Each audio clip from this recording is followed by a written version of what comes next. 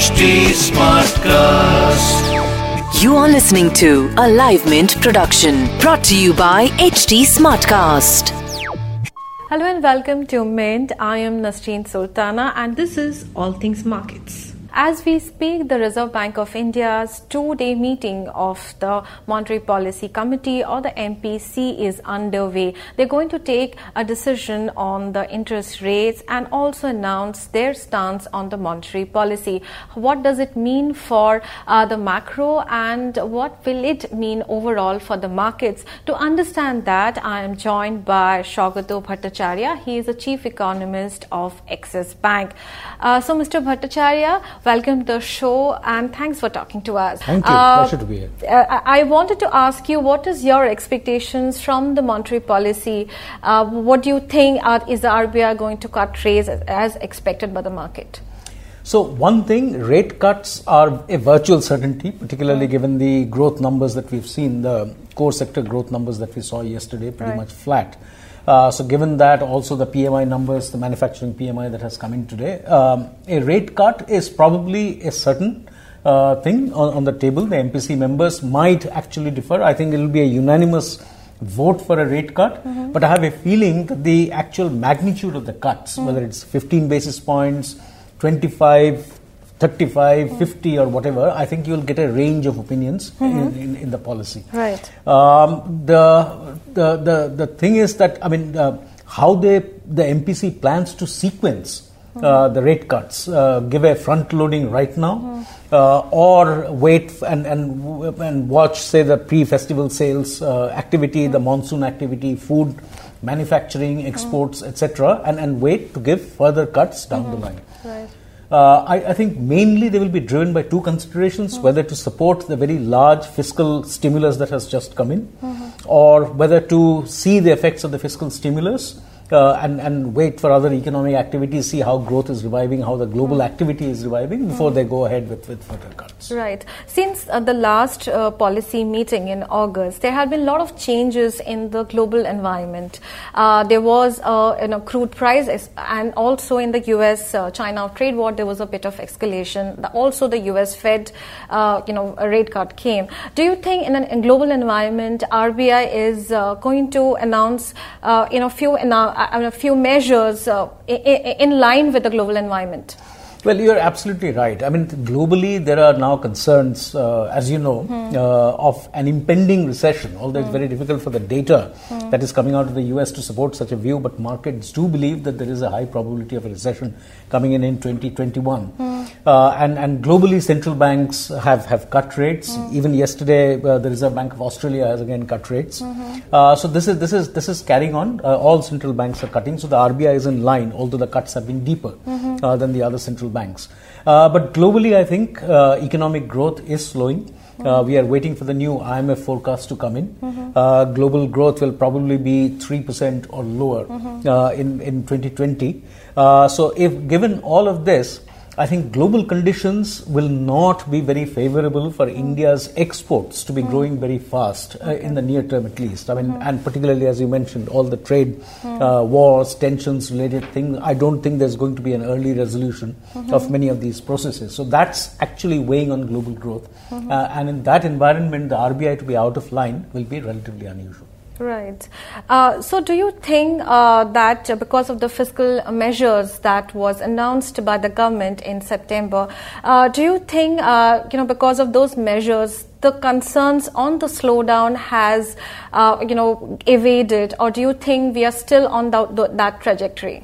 So, a couple of things. First, I think the measure has to be applauded. It was a very bold move. I think over the medium term, long term, India's competitiveness will definitely be enhanced by this measure, particularly the export competitiveness that we are worried about.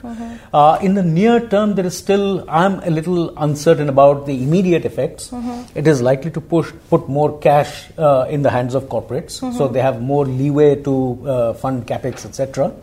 But I think immediately there is likely to be relatively lower impact on demand. Demand from consumers, demand from households, even from the government. There is likely to be a lesser impact. And I think that measure, that very bold measure, needs to be supported by other measures on the ground. I have advocated this before, and I think there is room and probably the need for a cut in personal income taxes. Right. I think it needs to be a coordinated set of measures, both corporate income taxes and personal income taxes, together with the lower funding costs that we are likely to see. Transmission is likely to be better with liquidity and the external benchmarking of rates. That has already begun from today. I think there is a need for reviving personal demand. And if personal demand begins to revive, and frankly, I think the Q2 growth numbers that you will see at the end of November is already likely to be much better, significantly better than the 5% Q1 growth that you had.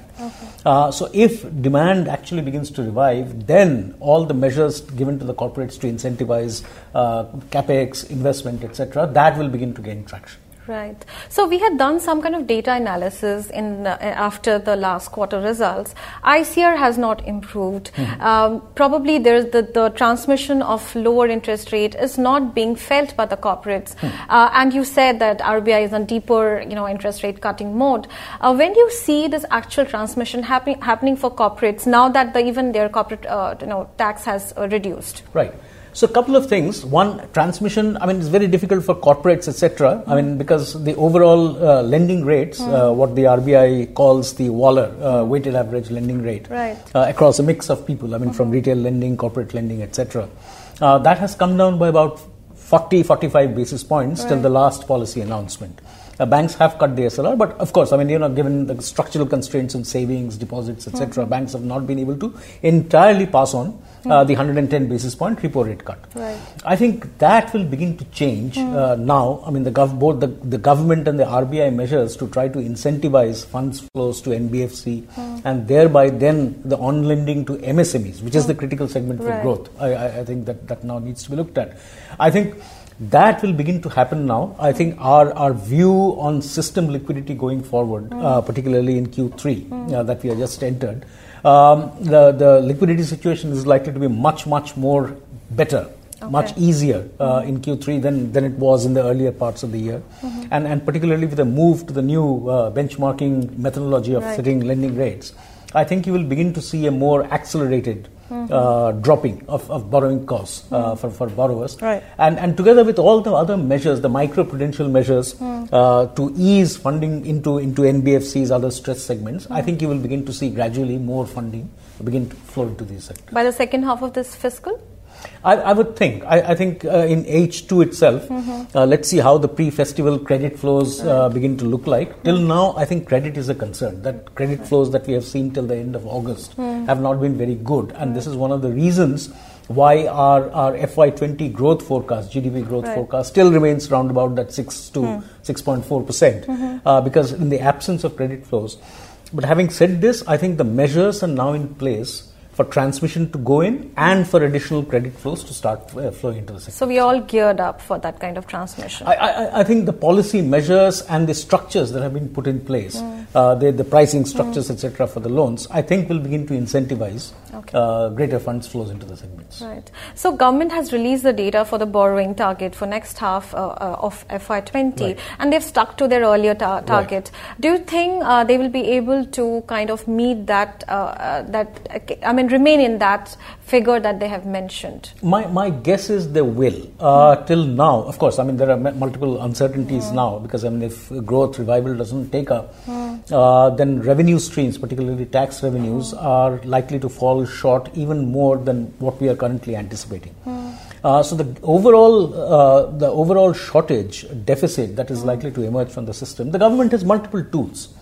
So exactly and this is corroborated by the H2 borrowing that you just mentioned. The fear is, so one of the ways of reducing the effect of the overall shortfall in the tax revenue flows is that the transfers, the 42% that needs to be devolved to states, that will probably come down. Okay. And it is precisely that which showed up in the state government borrowing, the SDL loans as they are called, the 42,000 additional crores that has been put into the calendar.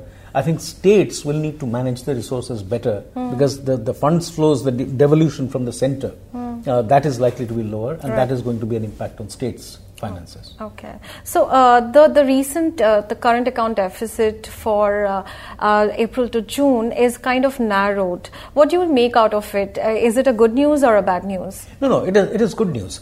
Good and bad. Well, I mean, because there is a certain level of India's current account deficit. Being a capital-starved country, we need capital inflows. And unless the rupee were to strengthen massively, the RBI has to intervene massively, you need to maintain. But we have, in the month of September, rupee had strengthened. That's right. We had strengthened. Yeah. And you can't really strengthen in an environment where most emerging market currencies, our peer competitors in the export markets, have depreciated their currencies. So you have to manage that. So you need a certain amount of current account deficit to be able to absorb the capital flows that come into the system. But beyond a level, the current account deficit becomes a problem. Yesterday's numbers were encouraging. But this is unfortunately a sign that India's investment needs, the gap, the investment and domestic savings gap that emerges from the system has lowered. We need this gap to increase slightly. Our own sense is that probably for this year we'll have about a 1.7 to 1.8% of GDP deficit, current account deficit for the full year. Okay. It was minus 2.1 the last year round. So it's going to be a little lower than last year. But that actually signals a lack of investment demand.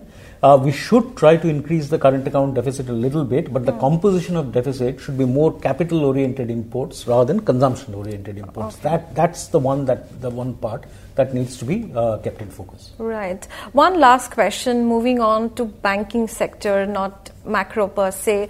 Banking companies, I am not taking the names, but most of them are struggling in today's date because of various reasons, exposure to companies which have defaulted. Do you think government will intervene at this point of time, or do you think this problems will be taken care by the banks themselves? No. So banks to a very large extent have become much more risk conscious. Their risk systems are much better. So the additional problems are likely to be more limited than we had seen over the last 5 or 6 years. Having said this, the government has also shown its intent through various measures, the last mile funding initiative, the first loss, credit loss initiative, etc. The Reserve Bank has shown some relaxations of microprudential norms. I do not think there will be specific individual banking specific interventions that will come in, probably not even needed, probably not even desired. Okay. But overall for the system, I think the Reserve Bank and the government are both very, very alert and conscious. The Reserve Bank is very closely monitoring, as they have announced, specifically emphasized continuously throughout. They are very alert to the system, and they will support it via liquidity, individual microprudential measures, etc., to be able to ensure that, so the underlying assets of the real estate segment, maybe the commercial vehicle segment, that is taken care of. And then if there are additional funding needs that come in from there, they will support the funds. All right. On that note, thanks a lot for a wonderful conversation. Thanks a lot for joining us. So the Reserve Bank of India is widely expected to cut interest rates in its monetary policy review on Friday. The market will be keenly watching out what will be the RBI's commentary on inflation and other macro data. This was a Live Mint production brought to you by HT Smartcast. HT Smartcast.